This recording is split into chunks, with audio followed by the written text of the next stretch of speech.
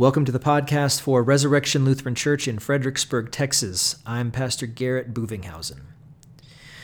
Well, it's good to be back doing an episode again for the podcast for the church here. I was away doing a few things as far as, mainly resting and recharging after Easter and taking some time off, a couple days here and there to spend time with my wife and just recharge, rest, and recharge the batteries a little bit. So I'm glad to be back. I hope y'all are glad I'm back too. Sorry that I did not continue with the congregation at prayer. There's a bit of a lapse there. I might continue on with that. I don't know. I'm still working at the kinks of my regimen right now as far as what it's going to look like for the next couple of months as far as this pandemic goes and the easing of restrictions and coming back to church, possibly. We don't know. But there's a lot of stuff changing, a lot of things happening. I might just change over to a Bible study. I don't know. We'll see. But today, all that aside, today we're looking at the text for this coming Sunday, which is May 3rd, 2020. And in the historic one-year lectionary, this Sunday is known as Jubilate. Jubilate. That is not a drink from Starbucks, trust me. It is the Latin word for rejoice. And this is where we get the word jubilation, jubilee, right? Those sorts of words. Excuse me. And let's just go ahead and dive in the text. I'll try and only spend about 30 minutes here. If I go a little bit longer, that's just, bonus for you. And so let's begin with a word of prayer, which will be the collect for this coming Sunday. So let us pray. Almighty God, you show those in error the light of your truth, so that they may return to the way of righteousness. Grant faithfulness to all who are admitted into the fellowship of Christ's church, that they may avoid whatever is contrary to their confession and follow all such things as are pleasing to you. Through Jesus Christ, your Son, our Lord, who lives and reigns with you and the Holy Spirit, one God, now and forever. Amen. So, this Sunday is known as Jubilate. And if you've been paying attention to the last couple episodes, you'll notice that there are these words that are used in the historic lectionary that are Latin, right? Where do we get these Latin words from? Well, if you've been paying attention, you know that it comes from the introit for the Sunday that it's on, because these would be the first words that historically were spoken in the service. And so we see Jubilate, but in the introit, it's from Psalm 66, and like I said before, the introit is all over the place. It's selected verses chosen liturgically for a specific purpose, and it all centers around what the gospel is trying to say, right? So the introit is from Psalm 66, verses 3, 5, 8 through 9. The antiphon, which is the repeated part of the introit, is still Psalm 66, verses 1 through 2, and it sounds like this. So listen for the joy, where the jubilate, the jubilation would come in here. So here is the introit. Shout for joy to God, all the earth. Alleluia. Sing the glory of his name. Give to him glorious praise. Alleluia. Say to God, how awesome are your deeds. So great is your power that your enemies come cringing to you. Come and see what God has done. He is awesome in his deeds toward the children of man. Bless our God, O peoples. Let the sound of his praise be heard, who has kept our soul among the living and has not let our feet slip. Glory be to the Father, and to the Son, and to the Holy Spirit, as it was in the beginning, is now, and will be forever. Amen. Shout for joy to God, all the earth. Alleluia. Sing the glory of his name. Give to him glorious praise. Alleluia. So here we see joy, right? Shout for joy to God, all the earth, right? This imperative, right? Shouting for joy. Now, we're going to go ahead and skip ahead to the gospel text, because this is what the whole Sunday is really all about, is the gospel text. There's a lot here, too, like I did the last couple times, I'm sure. If y'all remember, I focused a lot on the gospel, but that's what the Sunday is all about. Excuse me one second. I'm going to take a drink of water. And we'll get started. So, this Sunday, the gospel is the gospel according to St. John, the 16th chapter. Let me just go ahead and read that, and I'll talk about it a little bit here. So, John chapter 16, verses 16 through 22. Jesus said, "A little while, and you will see me no longer. And again, a little while, and you will see me." So some of his disciples said to one another, "What is this that he says to us? A little while, and you will not see me. And again, a little while, and you will see me. And because I am going to the Father."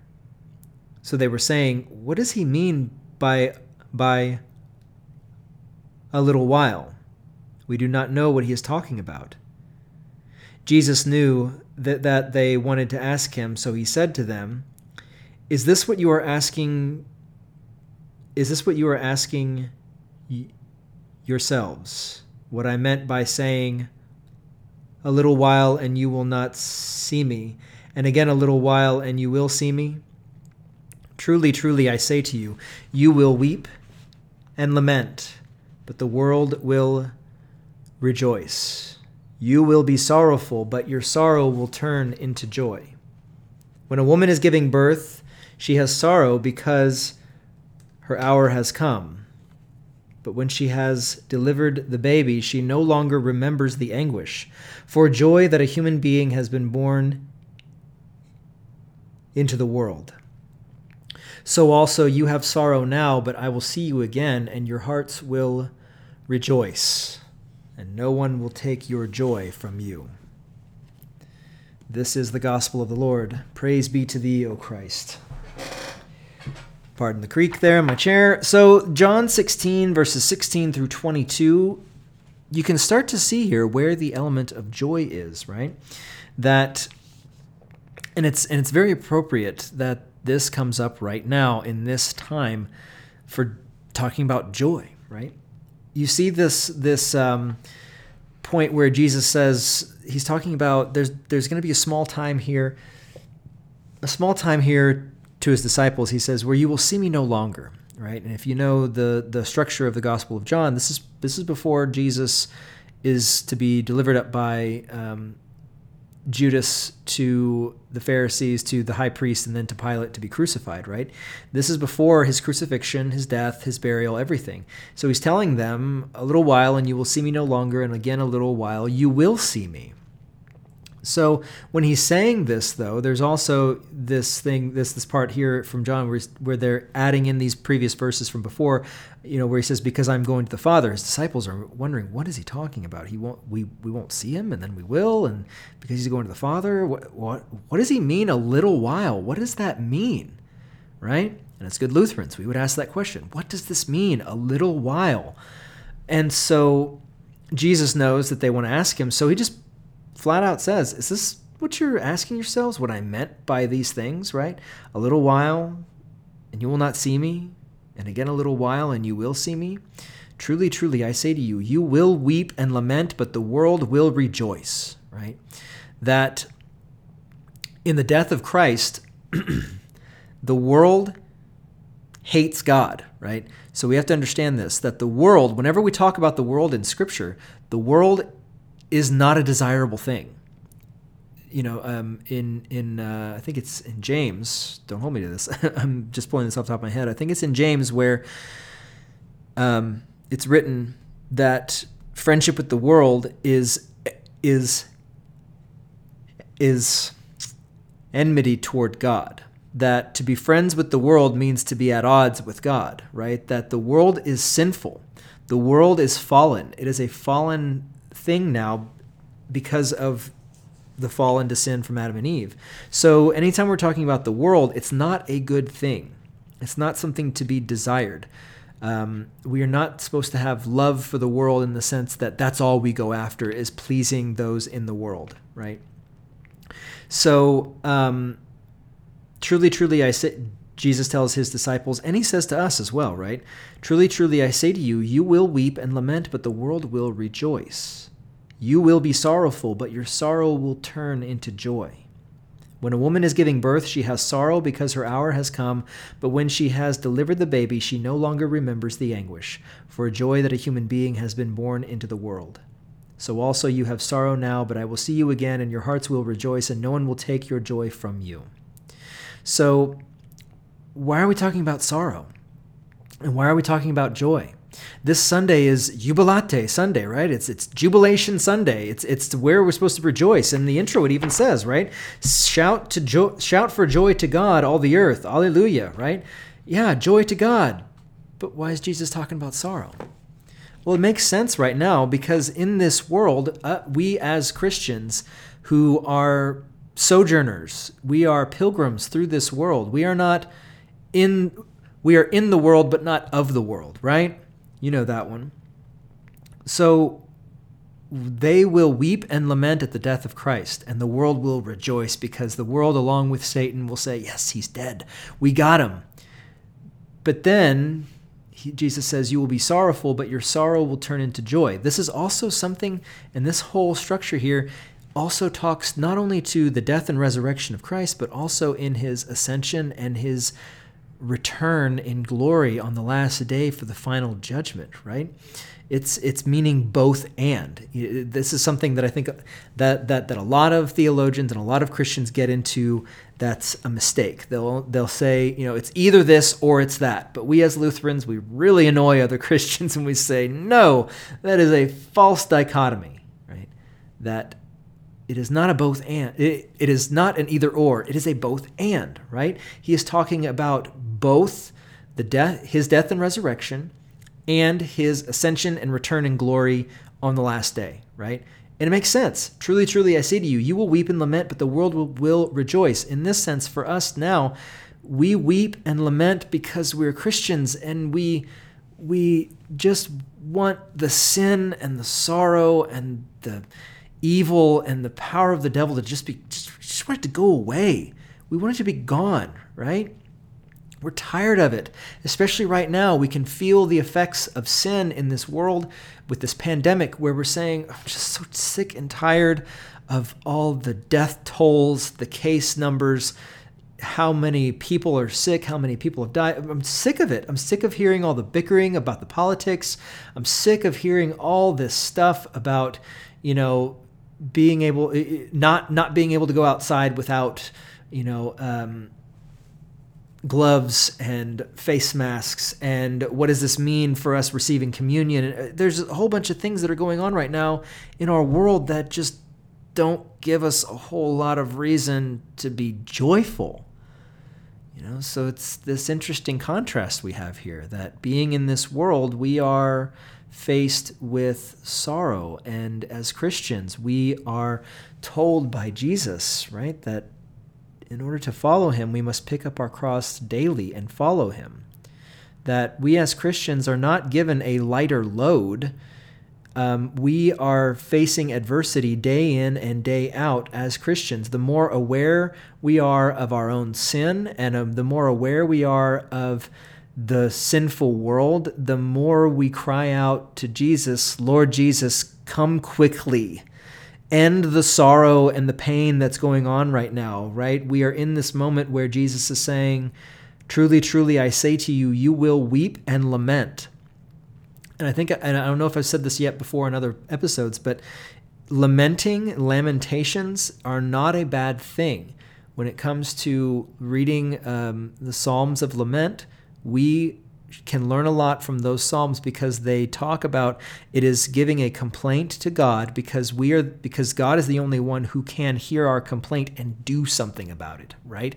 It's not a bad thing to complain to God, and that's something that's a problem right now in American Christianity, where they say, well, I shouldn't bother God with my problems. I shouldn't complain to him about this, that, or the other. It's like, no, go ahead. He can take it, right? He can take it. complain to him and read the Psalms of Lament to learn that you complain, but you don't complain despairing of anything that could be done.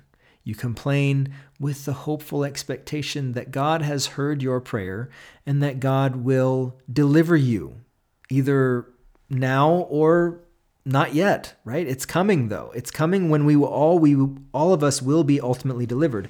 But we live in this world of now and not yet. I'm getting ahead of myself. Here we go. So Jesus says, truly, truly, I say to you, you will weep and lament, but the world will rejoice. Right now, I think the world, even though there are a lot of people in pain, people are suffering, in some ways, certain people, certain parts of the world, they are rejoicing. A lot of places are facing these strict rules, and people are getting really fed up about it, and others that hate the church are rejoicing, I would say, because they're able to put their thumb on the church in some ways, or they think they can, right? They think they can get the church to bend to their will instead of to God's will.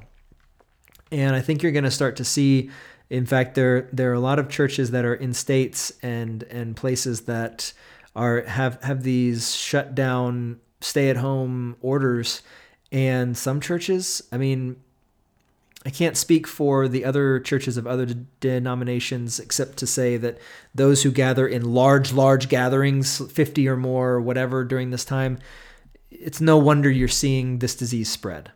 But when it comes to small or faithful congregations trying to worship in small numbers, trying to flatten the curve, obeying their government, obeying the authorities rightfully, they're trying to do these things. It's really hard because some churches are so big they can't logistically do it.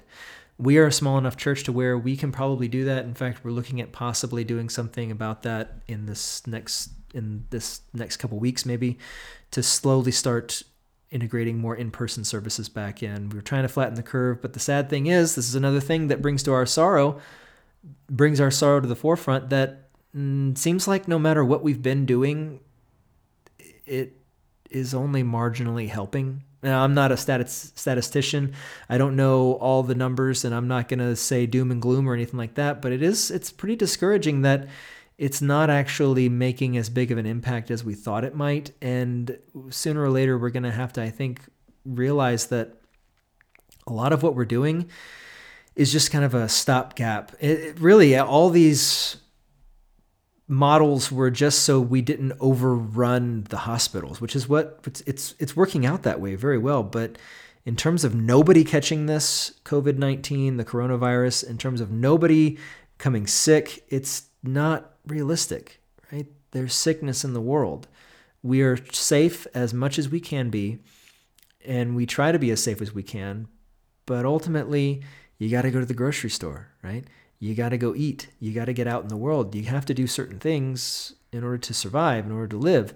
And for us in the church, we need to hear God's word. Thankfully, we have that in the things like this podcast, YouTube. A lot of things are going online, but it's not good enough, right? Especially for those of us that would love to receive the body and blood of Christ. We're having to do it privately or having to do it in small numbers. We're not able to do it the way we used to. And I think we're starting to see maybe how we might have taken it for granted in some ways too, that it was pretty easy to just come to church on Sunday, that it was so easy that it was neglectful. You could just easily not go. But we're seeing now that there's a lot of sorrow because we miss seeing the people at church. Hopefully you miss seeing the people at church. You miss, most importantly, receiving the body and blood of Christ. That's something that I'm truly missing right now, and I'm kind of sorrowful for. I can't worship with the saints here at Resurrection and receive the forgiveness of sins in the body and blood of Christ, eaten and drinking, for the forgiveness of my sins. That's just a wonderful thing that I can't take. So we're lamenting right now. We're sorrowful. But Jesus says, you will be sorrowful, but your sorrow will turn into joy. Your sorrow will turn into joy. That is a promise that on the last day, when Christ returns, for those who are in Christ, in faith, who have been saved by grace through faith in Jesus Christ, you will be eternally joyful. because Christ will come back and wipe away every tear from every eye. He will do away with sin, death, and the devil, ultimately once and for all. And that's where we get into this kind of weird now and not yet sort of thing. You have this promise right here and now, that this joy that is yours now in this promise, right?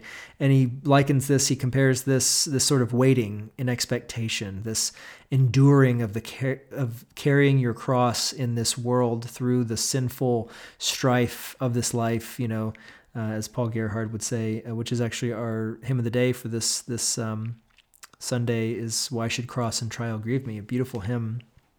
But he likens it to a woman giving birth. She has sorrow because her hour has come, but when she has delivered the baby, she no longer remembers the anguish for joy that a human being has been born into the world. And this is hitting home for me, especially right now, because my wife is pregnant and she's due in August. And we're contemplating, thinking about, how painful is this going to be? How hard is she going to squeeze my hand, sort of thing, when I'm there with her in the delivery room? But we know that once it's all over, that there's joy there. A new life has been made, has come into the world, right? There's joy there, and you don't even remember the anguish. You don't remember the sorrow. That is our promise right now through Christ, that in the day of his returning, in the day where he will return to be our judge, as we say in the Te Deum, that when he returns to be our judge, we will be vindicated ultimately, and there will be no more sin, there will be no more sorrow, there will be no more strife. So we can look forward to that day and say, do your worst, right? Satan, do your worst to me. The worst thing you can do me is kill me. The worst thing you can do is bring me death. And if that's the worst thing you can do, it's nothing. Because for us, to live is Christ, to die is gain. We get to be with Christ eternally in heaven. And then on the last day, we will be reunited with our bodies into paradise, into the new heavens and the new earth, as we see in Revelation, right? So he says, so also you have sorrow now, but I will see you again, and your hearts will rejoice, and no one will take your joy from you. And no one can take your joy from you. Not with the understanding that only comes through the Holy Spirit, that Christ has died for you, that he has sacrificed himself, he has paid for your sin once and for all, so that you could rejoice and know that you will live forever, right? So I've spent a lot of time on this, but like I said, there's a lot here. It has to do with the death and resurrection of Christ, has to do with full atonement being made, has to do with the final judgment, right? The ascension into heaven for Christ, and just all the wonderfulness of the incarnation that means, that our body and soul has been redeemed and justified, right? And we are being sanctified by that work of Christ as well. It's all good stuff. So, something to keep in mind during this time, especially during this time of pandemic, where we're sorrowful. We're tired of all the restrictions. We're tired of all the possibilities of putting people in danger, right? Our loved ones in danger of contracting this virus. But we'll go on from here. We'll take a look at the Old Testament. So keep all these things in mind as far as being joyful, this contrast, this juxtaposition of the sorrow and joy. Let's look at our Old Testament text real quick before we run out of time here. Our Old Testament text for Jubilate Sunday is from Isaiah chapter 40, verses 25 through 31. And this is something that is very recognizable. I'll read through it and then I'll just speak briefly about it. The Old Testament, Isaiah 40, 25 through 31. To whom then will you compare me that I should be like him, says the Holy One? Lift up your eyes on high and see. Who created these? He who brings out their host by number, calling them all by name, by the greatness of his might, and because he is strong in power, not one is missing. Why do you say, O Jacob, and speak, O Israel, my way is hidden from the Lord, and my right is disregarded by my God? Have you not known? Have you not heard? The Lord is the everlasting God, the creator of the ends of the earth. He does not faint or grow weary. His understanding is unsearchable. He gives power to the faint, And to him who has no might, he increases strength. Even youths shall faint and be weary, and young men shall fall exhausted. But they who wait for the Lord shall renew their strength. They shall mount up with wings like eagles. They shall run and not be weary. They shall walk and not faint. So, this is the word of the Lord. Thanks be to God. So we're looking here. This is who doesn't know, who isn't at least aware of this text, right? I mean, pet peeve of mine, this is one of those texts that gets taken out of context or is applied so liberally along the lines of, Philippians and Jeremiah, where it's like, for I know the plans I have for you, declares the Lord, or I can do all things through Christ who strengthens me. These things that are meant to uplift us, and rightfully they should. They should uplift us. But it's funny when you see these on, sports banquets and things, he does not grow faint or grow weary. His understanding is, he gives power to the faint, and to him who has might, it's like, but they'll take that one verse 31 at the end. But they who wait for the Lord shall renew their strength. They shall mount up with wings like eagles. They shall run and not be weary. They shall walk and not faint. Well, okay. You've totally taken it out of context if that's all you're looking at, because this verse, this whole section here, it's not about being strong. It's for the weak. It's not for winners. It's for losers. This whole text of Isaiah is for those who are downtrodden. It's for those who are beat up.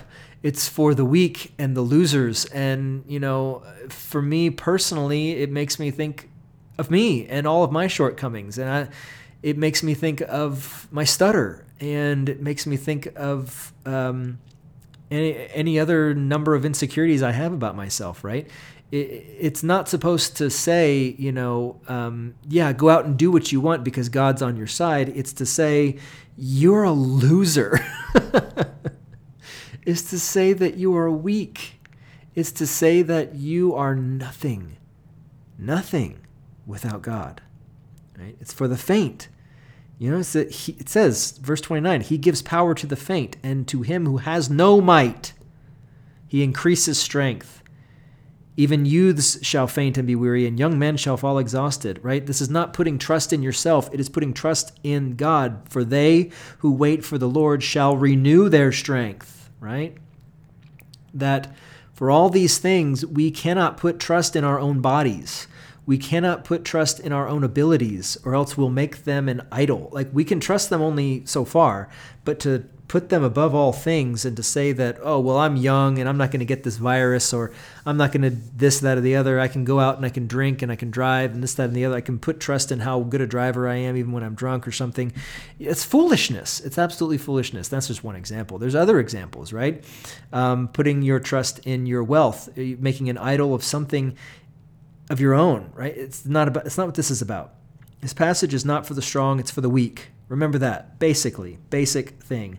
It's not for winners, it's for losers. Really, me saying this is not going to stop sports teams from using these verses out of context.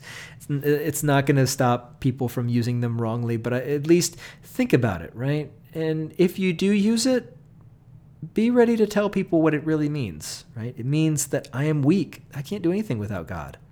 I'm weak without the Lord.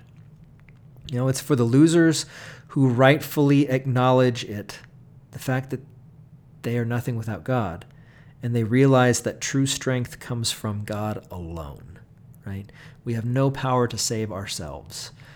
God is the only one who can do that, right? Okay, so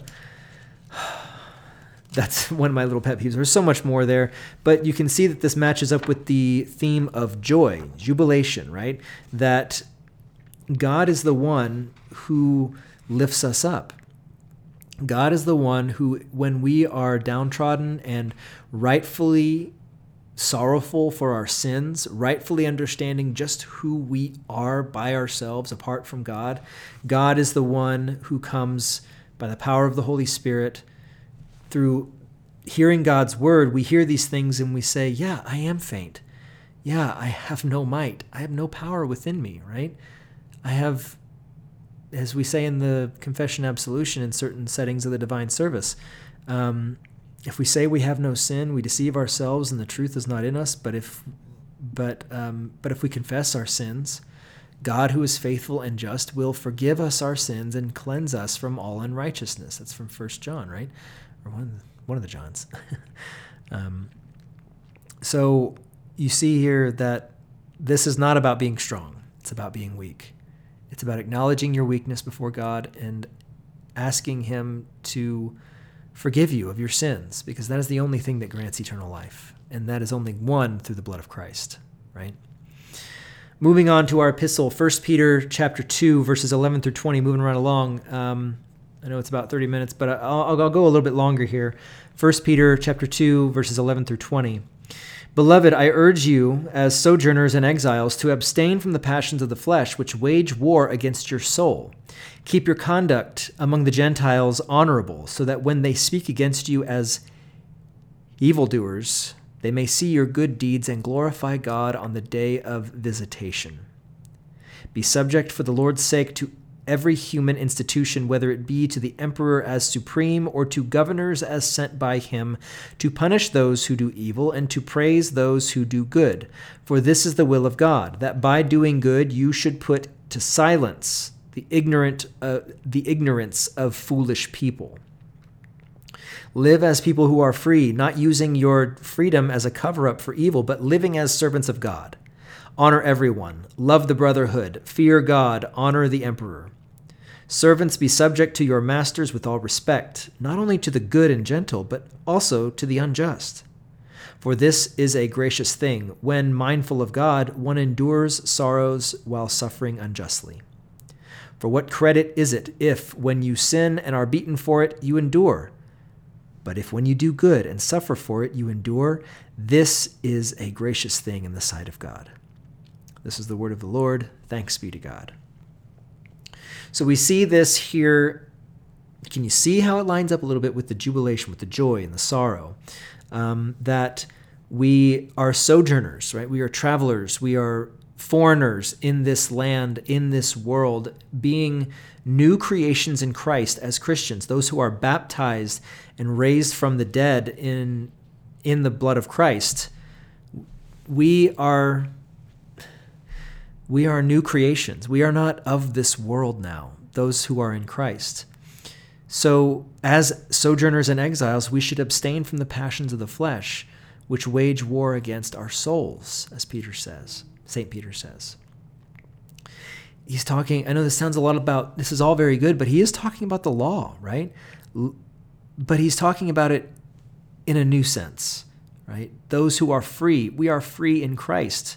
We are not burdened by the punishment of the law as those who are new creations, new creatures in Christ. But we joyfully do these things. It's not that we have to do them anymore. It's that we get to. We get to live free, but we get to use our freedom not in a way as we cover up for evil, but living as servants of God.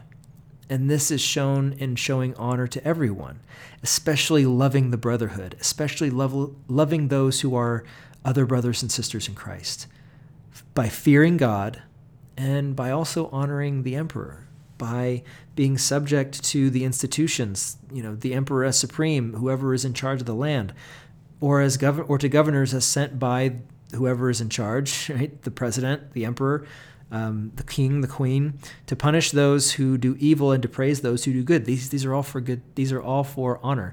And right now, that's probably really hard for a lot of people because of all the quarantines, the shelter in places, the stay-at-home orders. People are pushing against it, and Americans are notorious for bucking authority. But in some ways, it's been very encouraging that people have been listening to the authorities, staying home. But I think there's a fine line to be walked where we pay attention to the authorities, we respect them, we pray for them, right? We honor them, we listen to them, we obey, but only insofar as they are not having us or mandating us go against God's will. there's been some things about, just totally, even when churches have, it's kind of a weird time we're in. I'm not going to get too far into this, but when churches are respectfully petitioning the governors of these states that are really locking down heavily, saying, can we at least meet, 10 people or less? And the government says, no, absolutely not. It's hard to say that that's really warranted. It's hard to say that that is really for the ultimate good. It's just heartbreaking. It's heartbreaking to see. I give thanks to God that we're in Texas and that we have authorities and the governor has declared, in the eyes of the government, that church is essential. We just have, but that goes with certain precautions, right? We have to be safe. We have to be as safe as we can be, as smart as we can be about these things. We don't want to put people in danger, but we also don't want to say that this virtual worship is just as good as worshiping in person, receiving the body and blood of Christ in person.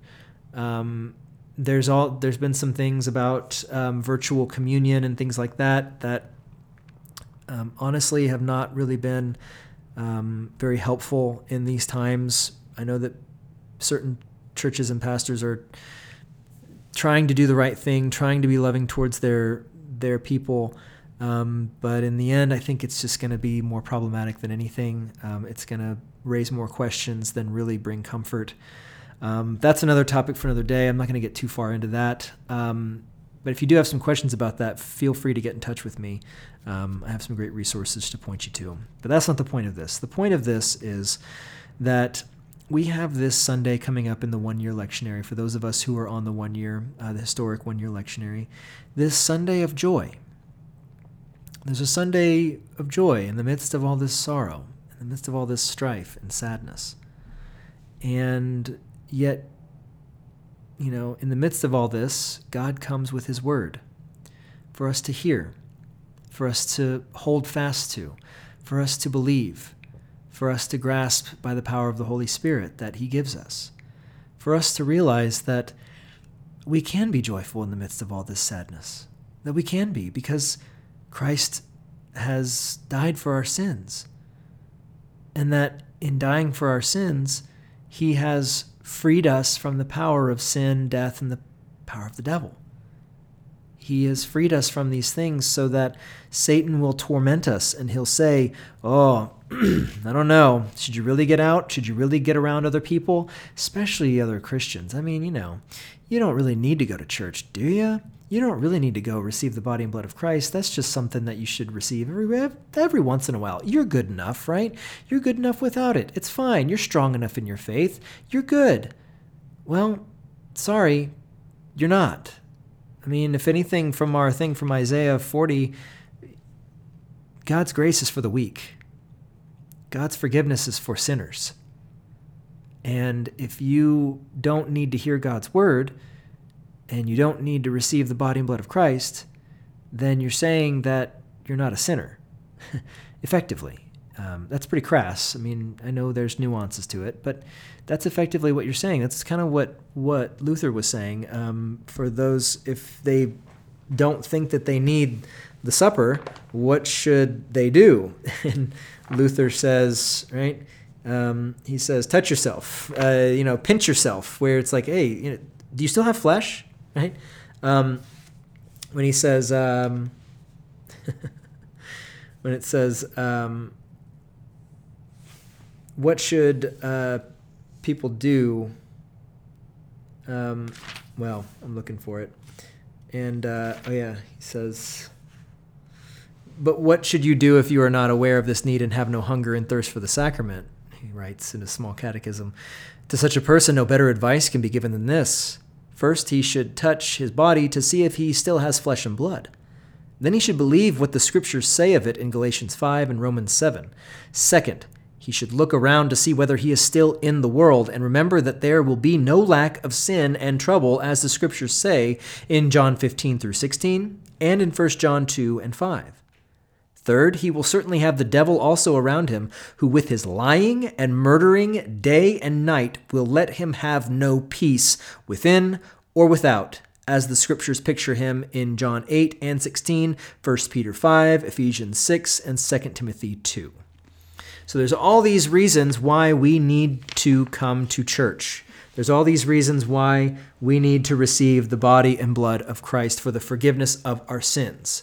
And anyone who says, I'm good, I don't need it, well, they need to be admonished gently, preferably, to believe and hold fast to the promise of God that is found there. So, but that makes it hard right now, because how do we receive the body and blood of Christ in a safe way? Right? This is something I say in my sermon, and something that I think needs to be repeated and needs to be echoing in our ears right now, that the body and blood of Christ, that receiving the body and blood of Christ in Holy Communion, nowhere in Scripture is it promised that it is an absolutely safe thing to do. There is a risk involved. Right now, there is a risk of catching something. We can only be so sterile. I can wear gloves and wear a face mask. I can wear a face mask. I can wear gloves, and I can keep things as sterile as possible. Right? We can do all that we can by having more fortified wine, by using Everclear on the purificators, the little cloths that we wipe the chalice down with. We can use hand sanitizer all the time, but it's never going to be absolutely safe to receive the sacrament. Yet it's still a blessing for us. God calls us to receive this blessed body and blood of Christ in the Holy Supper. And that is not something that we should neglect.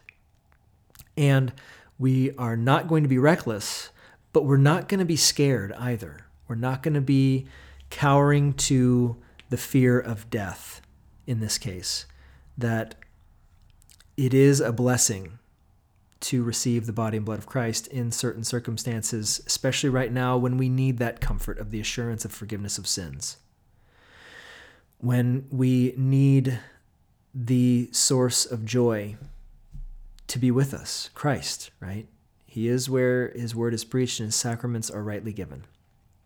We need these things now more than ever.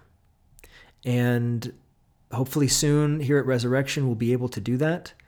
We'll be able to have, a few groups come through and have somewhat normal, regular church service. It's not going to be the same. We're going to have to adhere to certain precautions. We want to keep people safe as possible.